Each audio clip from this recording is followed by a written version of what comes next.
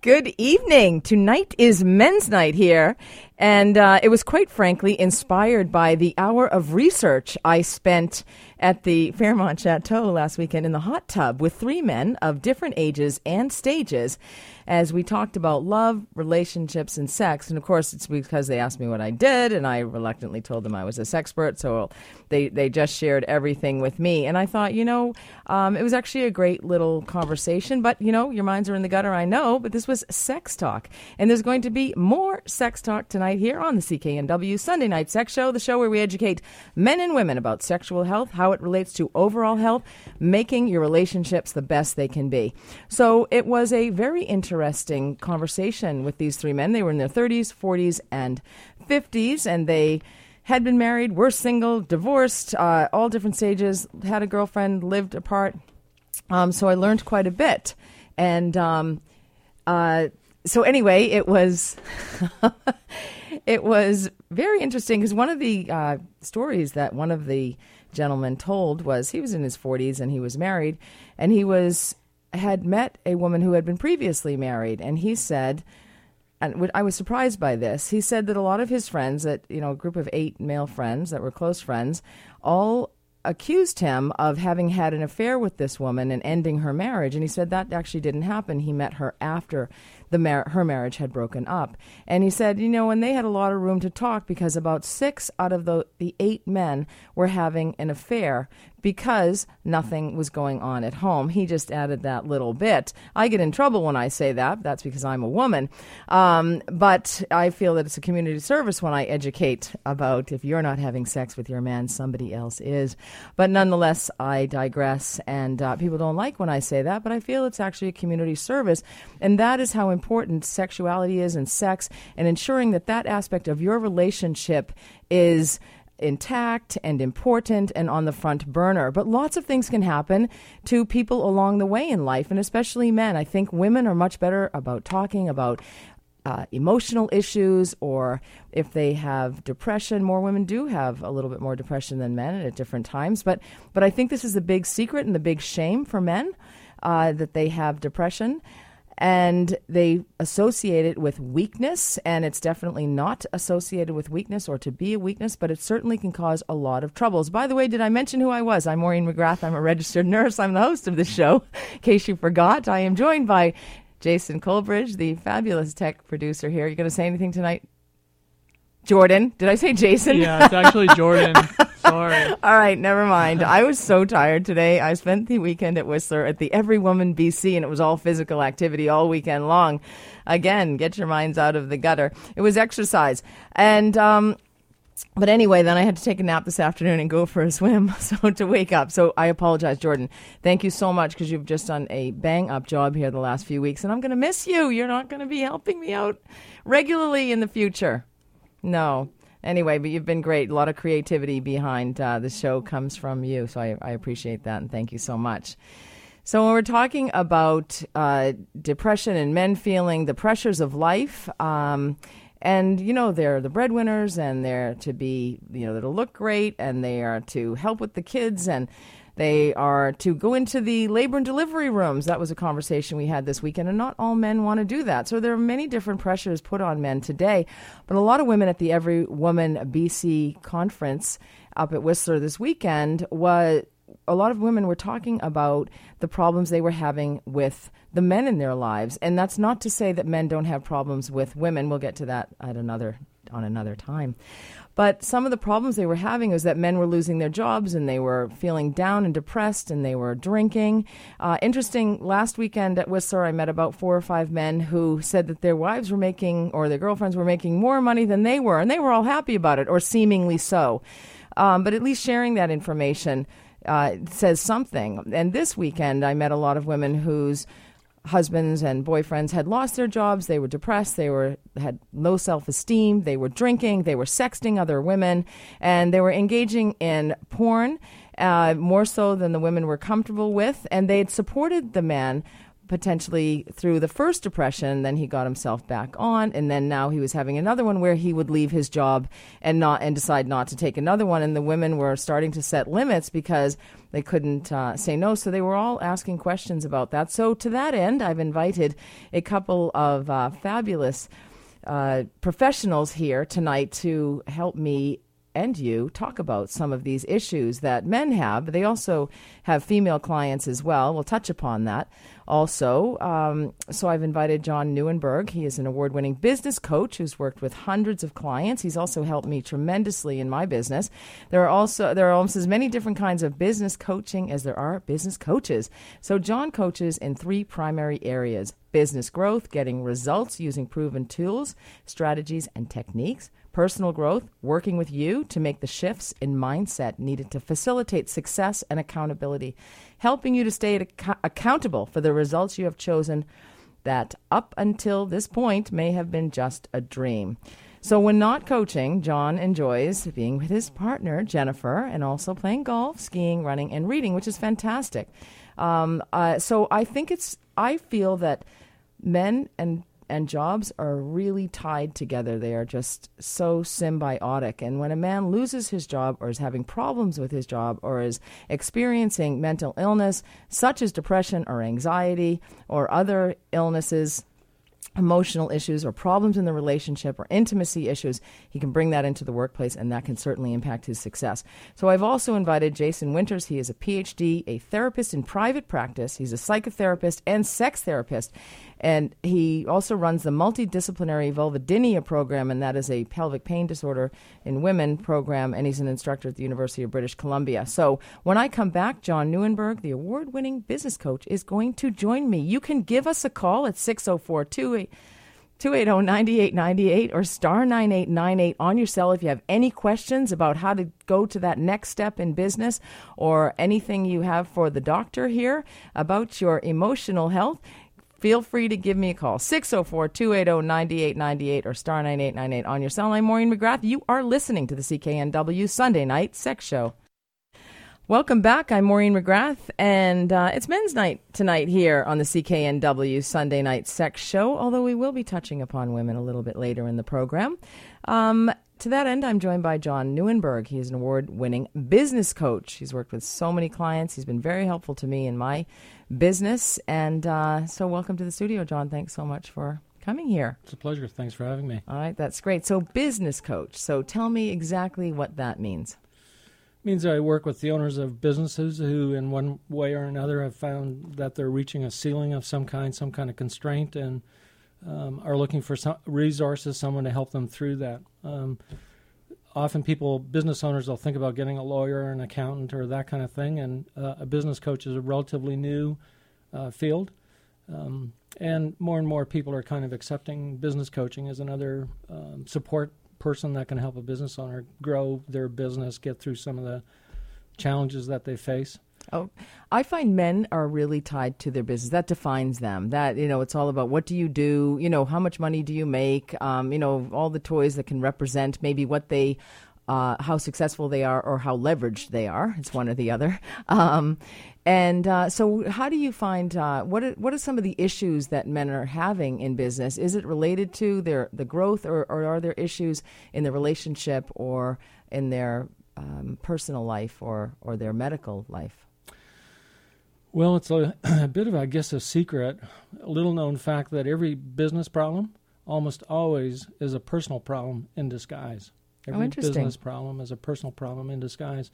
So often when a business owner reaches out and engages with me, it's because they present the problem as being something to do with the business, some system, some process, some financial issue, marketing. That's really what they perceive as being the issue. But when you dig in deep underneath that, the constraint usually is something about their personal skills or leadership or belief system or how they identify themselves. So many business owners wouldn't think to go and get a counselor, that sort of images of Birkenstocks or something like that, sort of lifestyle coaches. That kind of association comes to mind for a lot of owners. And And so, and they would never go out to seek that, but they will go out and seek help in the form, in the shape of, I need some help with my business. And then they find out that they don't, many business owners, in fact, the thing they enjoy the most is the fact they have someone to talk to. Literally, there's no one in their business they can talk to. Usually there's no one in their family they can talk to, or at least not in an open, unfettered kind of way. And so they get lots of value just simply being able to open up to someone. And so that's what I do. Okay, how about the guy who is the workaholic? He's working 12, 14, 16 hours a day. He's really not that productive because you lose your productivity after a certain amount of hours, is what I understand. And he's not getting ahead, and he's struggling at home, and maybe the marriage is sexless marriage. Maybe there's a few kids that he didn't necessarily want. Maybe it's the second or the third marriage. So that's a number of problems, but it's not. But you know what? It's not uncommon to have a multitude of issues that may impact your business. Sure. Well, workaholism is an ism. And what I mean by that is it's an addiction. And I use Gabor Mate's definition of addiction. Do you know it? Yes. The one. But go ahead. He says that an addiction is any situation where you continue to behave in a way that's harmful to yourself or a relationship. Yes. And by that definition, workaholism is an addiction in that it prevents you, or usually is getting in the way of a relationship that you have somewhere else. And your work becomes so important that you're behaving in a way that is harming some other part of your life. Right. And so I guess they lack insight, like most addicts, that they would not realize that their addiction to work is causing problems or contributing to some of the problems in their lifetime. Or maybe they're numbing. Some issues, which is why I played the song Comfortably Numb by Pink Floyd as the opener. I forgot that. That's the only way we can stay in integrity, right? So we operate in integrity, and if we're out of integrity, we couldn't let that exist. And so the only way we can live in integrity is to pretend it doesn't exist. We numb it out. But you can't numb selectively, right? If you're numbing one thing, you're numbing lots of things. And what are they numbing, and why are they numbing it? Well, it's painful in some way, I presume. Or in some way or another, it's not giving them what they need. So all of their, self-esteem, their identity comes out of their work, and everything else as a result is harmed in some way. Right. And so are they not feeling good about themselves necessarily on the inside, or not or feeling this pressure? Like I've talked to some men, and they'll say that, they hear their father saying you're never good enough, or they feel that their failed first marriage is, contributing. They've never gotten the therapy they needed after their first failed, if you will. Sorry for using that word, failed. But anyway. Marriage that didn't work out. Marriage that didn't work out, whatever. I mean, let's be politically correct here. I can't be held accountable for what I say. That's probably not good to the business coach. But they always have these messages, these subliminal messages or thoughts that they're thinking about, that they're never quite good enough. And yet you look at them from the outside and it all looks fantastic. Yeah. There's an awesome book that just came out on this, on the subject of triggers. Marshall Goldsmith, who is probably the preeminent executive coach, has worked out, it's this theory that we all operate out of these triggers. And, the one that you just described, the father's voice in the background, that fear of failure, the fear of never living up, that's really what's going on underneath, and it presents itself as workaholism. And as a result of that, there's nothing going on at home, or he's not taking care of his family, etc. But deep down, your question is, where does it come from? It comes from that trigger, which in this example is the father's voice.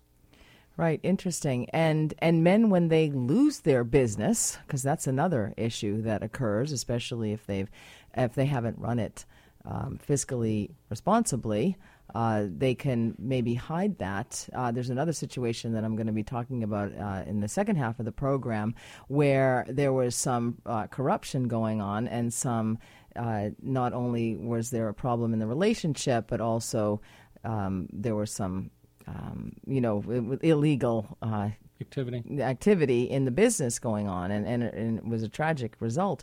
So, I mean, people are, I don't know, do men, if they engage in activities that are less than honorable, how much is that shame or that secret within, or once they get caught, how much does that impact how they feel about themselves? I don't know, to be honest with you. I wouldn't work with that. That's not the kind of work that I would do, and I wouldn't get involved in that kind of a situation. I would really require something else. And you would refer them off to a psychotherapist. There's a place where I recognize this is past what I can help you with. Right, exactly. So what are some of the best, what's some of the best advice from the business coach that you are? Well, coming back to the notion of self-esteem or your identity, the thing that I often ask a business owner is, do you have a definition of the best you can be? The Dr. Seuss thing, today you are you. Yeah. And nearly, I'm going to say 99% of people don't have a written definition of the best you can be. And so that's the equivalent, I think, of getting on an airplane. Would you get on an airplane if you knew the pilot hadn't filed a navigation plan? Of course, that's crazy. No one would ever imagine, and yet people live their lives without a navigation plan for who they're becoming, who they're aspiring to be, what they want to become every day. Right. There's a great example of that. Ben Franklin, who's a fantastic example, had in his early 20s, he was sailing back from England back to Philadelphia, and he wrote what he described as his 13 virtues. And he lived by those virtues for the rest of his life until he was 79. And he said that even though he didn't always live up to his own expectations, he was the better for it. And his practice was each of the 13 he would focus on one per week, each 13 weeks at a time. The result was that 4 times a year he would identify, focus on, and become better at one of the things that he stood as a standard for his behavior. So often when we're, sort of falling into that abyss that you described, or that, place of being depressed, we're heading in that direction because we don't have something as a benchmark to gauge ourselves against. And so for someone who's experiencing some of those kinds of, gee, what's it all about and what's it all for, the first thing I'd ask you to do is write yourself a definition. And the way to do that is Ben Franklin called them virtues, but I would describe them as affirmations. Yeah. It's kind of what William Butler Yeats said, which is, I have believed the best of every man. And I think there is the best of every man, and even every good man can lift their lanterns even that much higher. But I want to just touch upon women a little bit, because I think it's fantastic. Women in business are very different. We behave very differently in business. We negotiate very differently. We actually don't negotiate. And so we need advice from men, because men learn to strategize in the military or in competitive sport more so than women. So what are some of the you've certainly shared wisdom with me and have applied it to my business. It's been very beneficial. So what are some of the things you would tell women, like when we think about writing that invoice out, and we're debating whether we should charge 10 hours when it actually took us 15 hours, or we should charge 8 hours, and what is somebody going to think? So all of those misperceptions that women have, whereas a man wouldn't think about it. He would charge from the minute he left his door to the minute he got home. The thing in that circumstance, what you're thinking about is, what am I worth? And that's, in my opinion, the wrong question to ask. Because if you're asking yourself, what am I worth? Am I worth $100, $200, $300 an hour? It's hard to find a rationale for that. But if you ask yourself the question, what is my service worth to my client? How much value is it creating for him? If I help a client put on $500,000 more profit, he's happy to invest some of that $50,000 in coaching. So see, how about he? How about she? She it's or different, he. Yeah. So you automatically corrected. go. But it's so different for women, and even so many women will work and they'll say to me, "Oh, Maureen, I'll just do it for you. I'll just do it for free." I'm like, "No, I pay everybody. Nobody, never." But that's a very common practice for women. They will just work a few extra hours here, there. I won't accept it, but a lot of women will do that. We think very differently. Yeah. If you devalue yourself in the examples that you just said, where you're willing to do it for nothing, then that is a symptom of not recognizing the value you can create. Exactly. So, John, you have a website?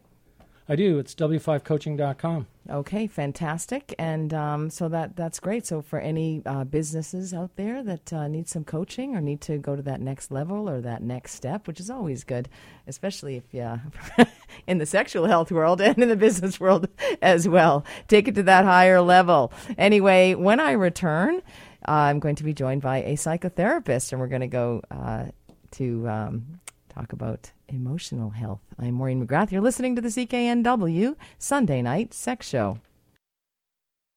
Welcome back. I'm Maureen McGrath, host of the CKNW Sunday Night Sex Show. Thanks for staying with me. This weekend I was up at the Every Woman BC conference, which is a phenomenal conference. It's all about lots of different workshops between emotional health, sexual health, of course, I delivered those. Physical health, lots of kayaking, lots of rowing, lots of aerobic dancing, striptease, the whole thing. And lots of women talking about their relationships and the issues that they're having with the men in their lives. And that's not to say that men don't have issues with women in their lives. Of course, they do. I was interested to see that a new study suggested that a stressful marriage saps your ability to experience long-term joy. That's that, like Mr. and Mrs. Bickerson, you go along, you get stuck in a certain dance, you treat each other in a certain way, you might be critical, I've heard people criticize what somebody else is wearing, their partner is wearing, or maybe that they are not exercising enough or whatever, they just can't meet the standard. And then that they'll try and be nice to each other for a bit, but apparently that doesn't work, according to this research and this New York Times bestseller, The Emotional Life of Your Brain, and how unique patterns affect the life of your brain. So to that end, I am delighted to have in the studio with me Dr. Jason Winters. He is a therapist in private practice, a psychotherapist and sex therapist, and he is also runs the multidisciplinary vulvodynia program, and he's a professor and instructor at UBC. Welcome to the studio, Dr. Winters. Hey, I'm glad to be here. Yeah, it's great. You know, we work together at the BC Center for Sexual Medicine, so I can highly recommend you. So it's great to see you again, and that we're kind of in the same realm again. Yeah, thanks for having me. Working together. We're welcome. So tell me about we talked a little bit earlier in the program about the issues that men have, and there's some shame and secrecy around issues because men are supposed to be the strong ones and men are supposed to be the supportive ones. There's pressures on them to bring home the bacon, and so they aren't necessarily, they don't talk to men. From what I've heard, same way that women can share with other women. So absolutely, and this is something that John brought up a little bit earlier as well. The type of language that men use to describe these sort of things or try to describe these sort of things often is quite different from what we typically see in a therapeutic setting. So this is an important consideration when you're doing this type of work. Now, in terms of men being able to talk about this sort of stuff, obviously when we're thinking about gender stereotypes, thinking about emotional vulnerability is a very, very difficult thing for a lot of guys to do, which kind of boggles my mind. Because if you think about vulnerability just in general, guys will often easily put themselves in situations where they're physically vulnerable, and that's seen as a sign of courage, and it's exciting. You know, you go out and you ski a double black diamond run, or you break your arm riding your mountain bike, or you have a huge tackle playing football and you get hurt, and that's a sign of worth, and it's cool.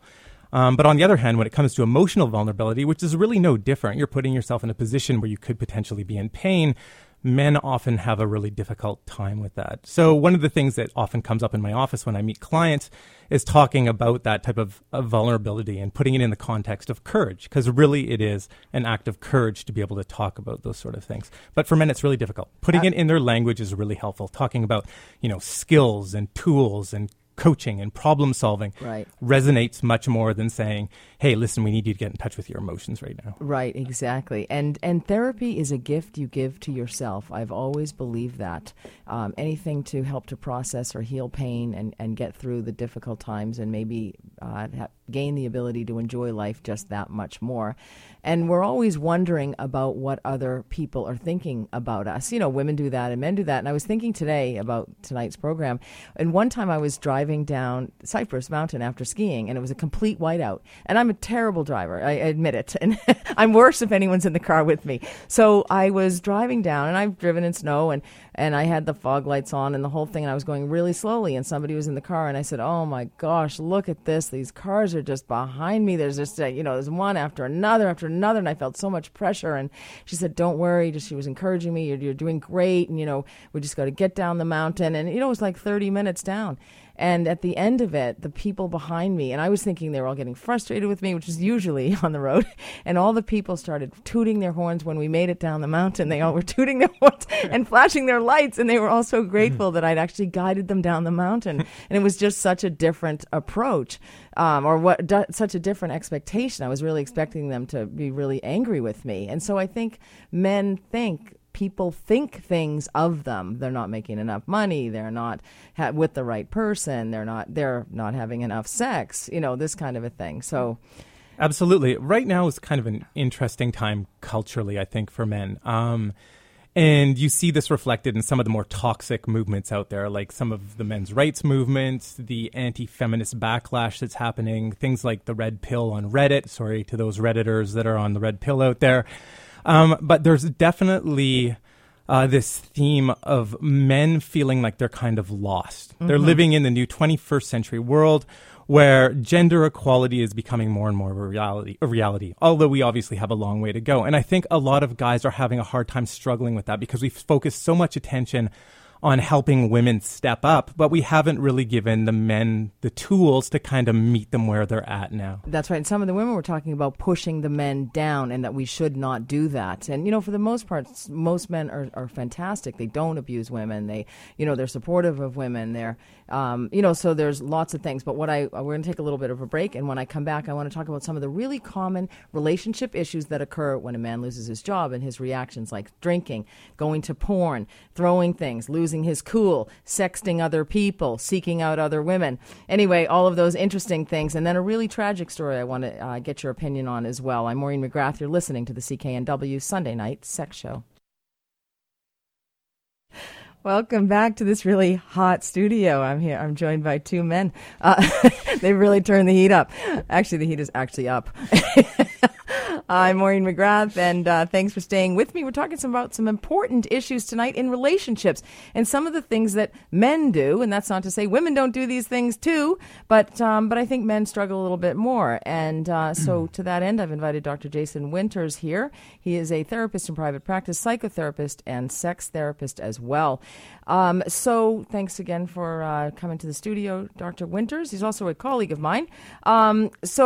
A man loses his job in his 40s. He's tied to it. He's lost his job probably because he's a bit stressed anyway. Maybe he's overworking. He feels he's got negative emotion, thinking people think badly of him. He's never going to work again. He'll never be able to get a job. He's 45.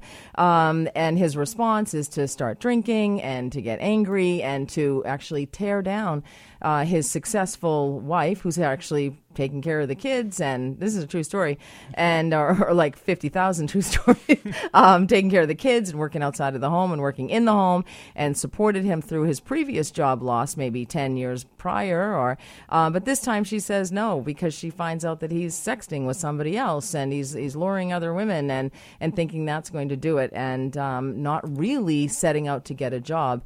And this guy that I'm thinking of actually quit his job before getting another job. Rule number one, I think you ought to get another one.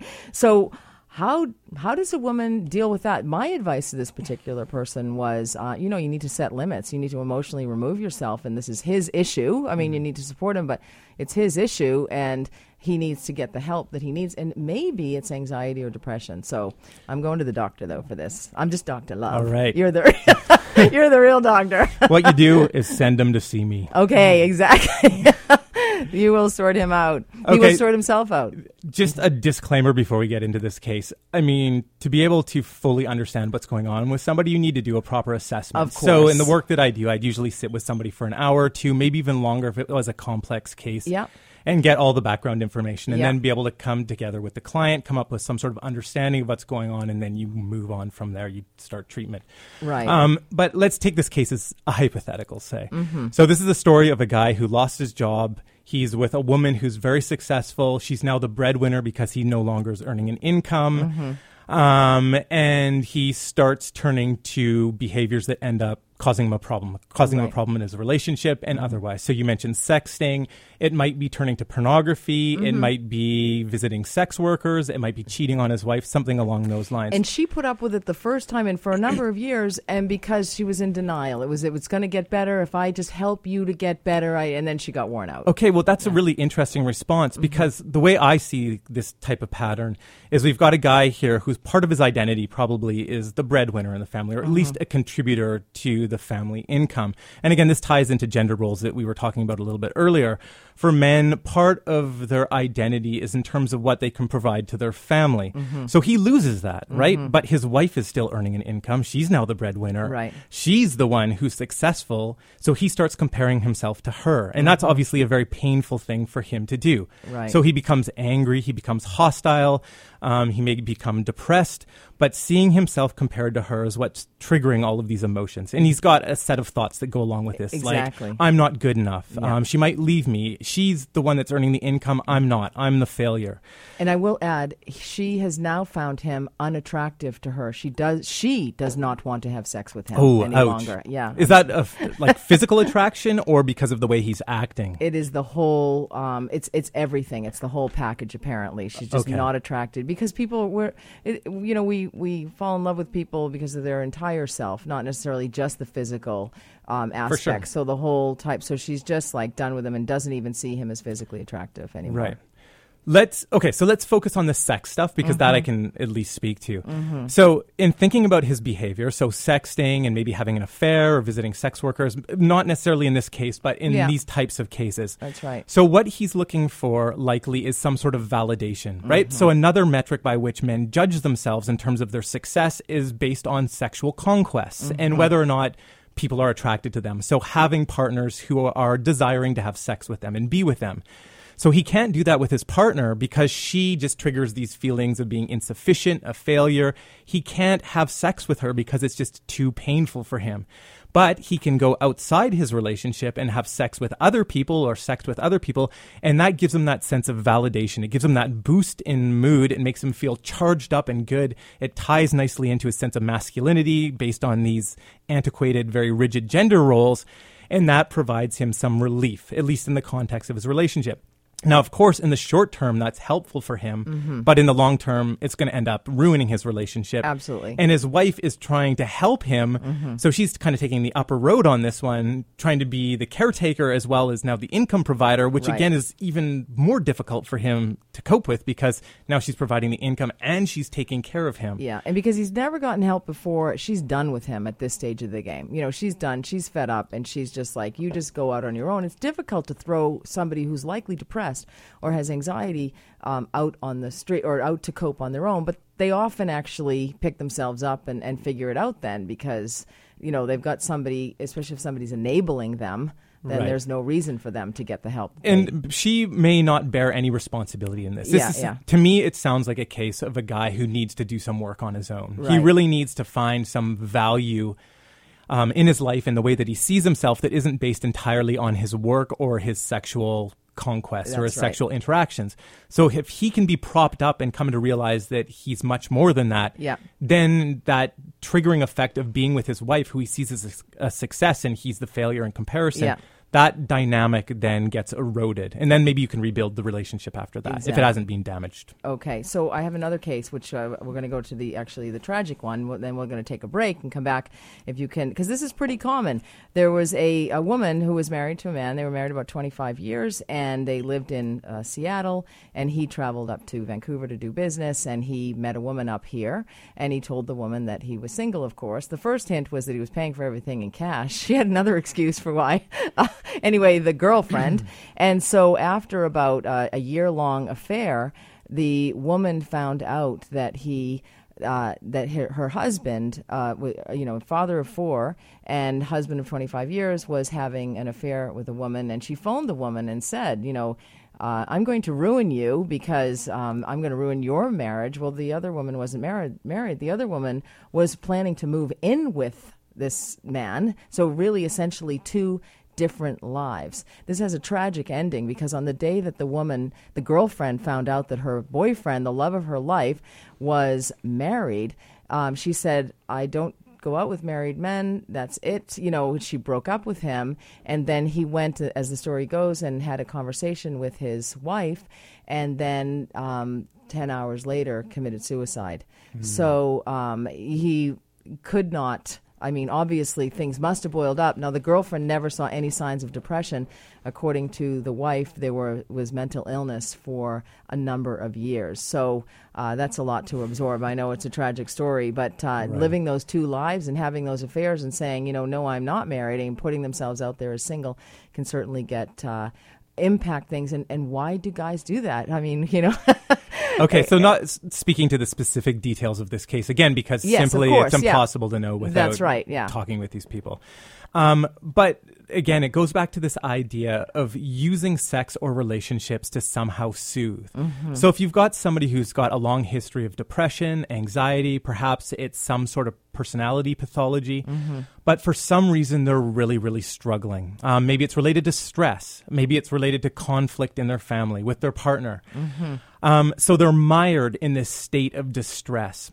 Now, when they turn to sex, an affair, pornography, whatever it might be, that provides them some relief from that. So in the case that you just mentioned, he's started an affair with somebody who's living away from the city that he's in. So he's away from all of those things that remind him about the stress, the depression, the struggles that he's having, because he's away in a different city. On top of that, he's engaging in an affair, which is a highly exciting and pleasurable thing for most people to do, despite all the guilt, the shame, the remorse, and those sort of things that go along with it. And he's just getting pleasure here when he's in Vancouver. It's just nothing about pleasure.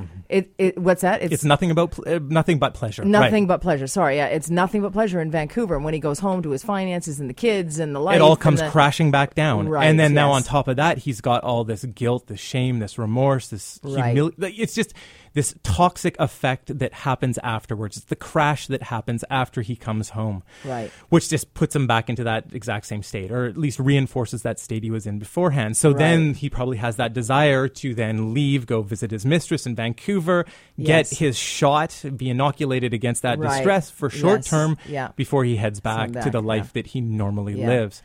What's interesting is the women's responses, both of the women's responses to this situation after he had killed himself, was that they both had their dose of denial about how he was. One said she never saw, and she probably never saw any depression, never saw any mental illness. And the wife was, you know, our relationship was absolutely perfect, and you ruined my relationship, which is often the case. Women will blame the other woman instead of blaming the actual situation at hand. But we have to go to break, so just hang on to that thought. I can see you're hanging on. I'm Maureen McGrath. You're listening to the CKNW Sunday Night Sex Show. Jordan, that song was for you. Thank you for the music. I was going to sing The Wind Beneath My Wings. Thank you, thank God for you, the wind beneath my wings. But you told me never, ever to sing. I told you not to do that. That's not... ever again. You have a day job, remember? I do. Anyway, yes, I do. I am a...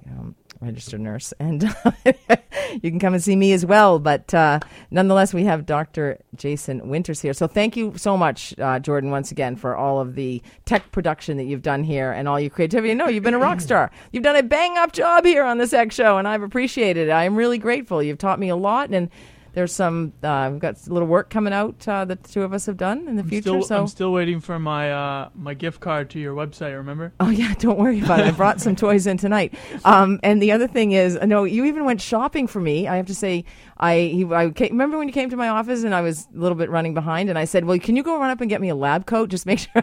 I said medium, long, and it has snaps, you know, so we can just rip it off really quickly. No, I'm just kidding. Anyway, and it was large and short, and you said it has snaps. It has snapped. Anyway, I digress. I really appreciate it, and I look forward to when you can come back and do some vacation relief. So anyway, I'm Maureen McGrath. You're listening to the CKNW Sunday Night Sex Show. We're talking about some tragic stories here about love and relationship and sex. And when people don't address their problems, which is the case I just talked about where the man committed suicide after he was found out about his affair, But he come to find out he had some business problems as well. He had some less than ethical issues going on where he was taking some cash under the table. And, on paper, he was $45 an hour, but in reality, he was making $500,000 a year. And so there's troubles there too, right? Yeah, absolutely. I mean, to tie this back into the sex-related stuff in particular, I mean, I market myself as a sex therapist, and I do psychotherapy as well. Yeah. But what I see when clients come in to see me, they come in ostensibly for a problem related to sex or some issue related to sex. But you start talking with them, and you find out that the problem with sex is a symptom of something else. That's almost always the case. I mean, sometimes sex is just simply the problem or the relationship's in a state of conflict. But when thinking about things like, out of control sexual behavior like porn use, infidelity, erectile dysfunction, lack of desire, premature ejaculation, inability to orgasm, anxiety around relationships and sex, it's all typically symptomatic of something else that's underlying that you need to address. That's right. So if, for those people out there listening, if you feel like sex has become a problem for you in one way or another, take a moment to kind of step back and reflect. Is this symptomatic of something else that I am not addressing? And what is that thing? And should I reach out and get help? And of course, I would encourage all people to reach out and get help. Absolutely. And where can they go for help? Well, to see me, drjasonwinters.com. I have an office on Broadway, and I also have another office down in Yaletown. And you have a website? Yep, drjasonwinters.com. Oh, okay. Did you? So check it out. There's lots more information there. And this is obviously, we couldn't even get to the third case where the, man is angry and controlling the woman from afar. I have so many situations. And so obviously I'm going to have you back. I'm going to have John Neuenberg back. Fantastic guest tonight. I've been getting messages from Facebook and my Hotmail, nursetalk@hotmail.com. You can email me and saying what a great show it has been tonight. So thank you so much. But we've only touched the tip of the iceberg. And so we're going to have to delve deeper, which is what I'd love to do. Anyway, so I'm Maureen McGrath, and I have a bunch of speaking engagements coming up. I'll be at the Cloverdale Pharmasave on June 18th. I'll actually, before that, a little foreplay for you out in Maple Ridge at the Seniors Community Center. And I've been telling everybody that I'm going to be at the Cloverdale Rodeo, but lo and behold, some cowgirl I am. It's actually just at the Cloverdale Fairgrounds, but I will be in full cowgirl mode speaking there at Shannon Hall at 1 o'clock on the 27th of June. Bunch of other things. You can visit my website, www.backtothebedroom.ca. You can always tweet me at @2thebedroom. You can email me, nursetalk@hotmail.com or sextalk@cknw.com. Remember, when you stumble on this gravel road of life, make it part of your dance. I am Maureen McGrath, and you have been listening to the CKNW Sunday Night Sex Show.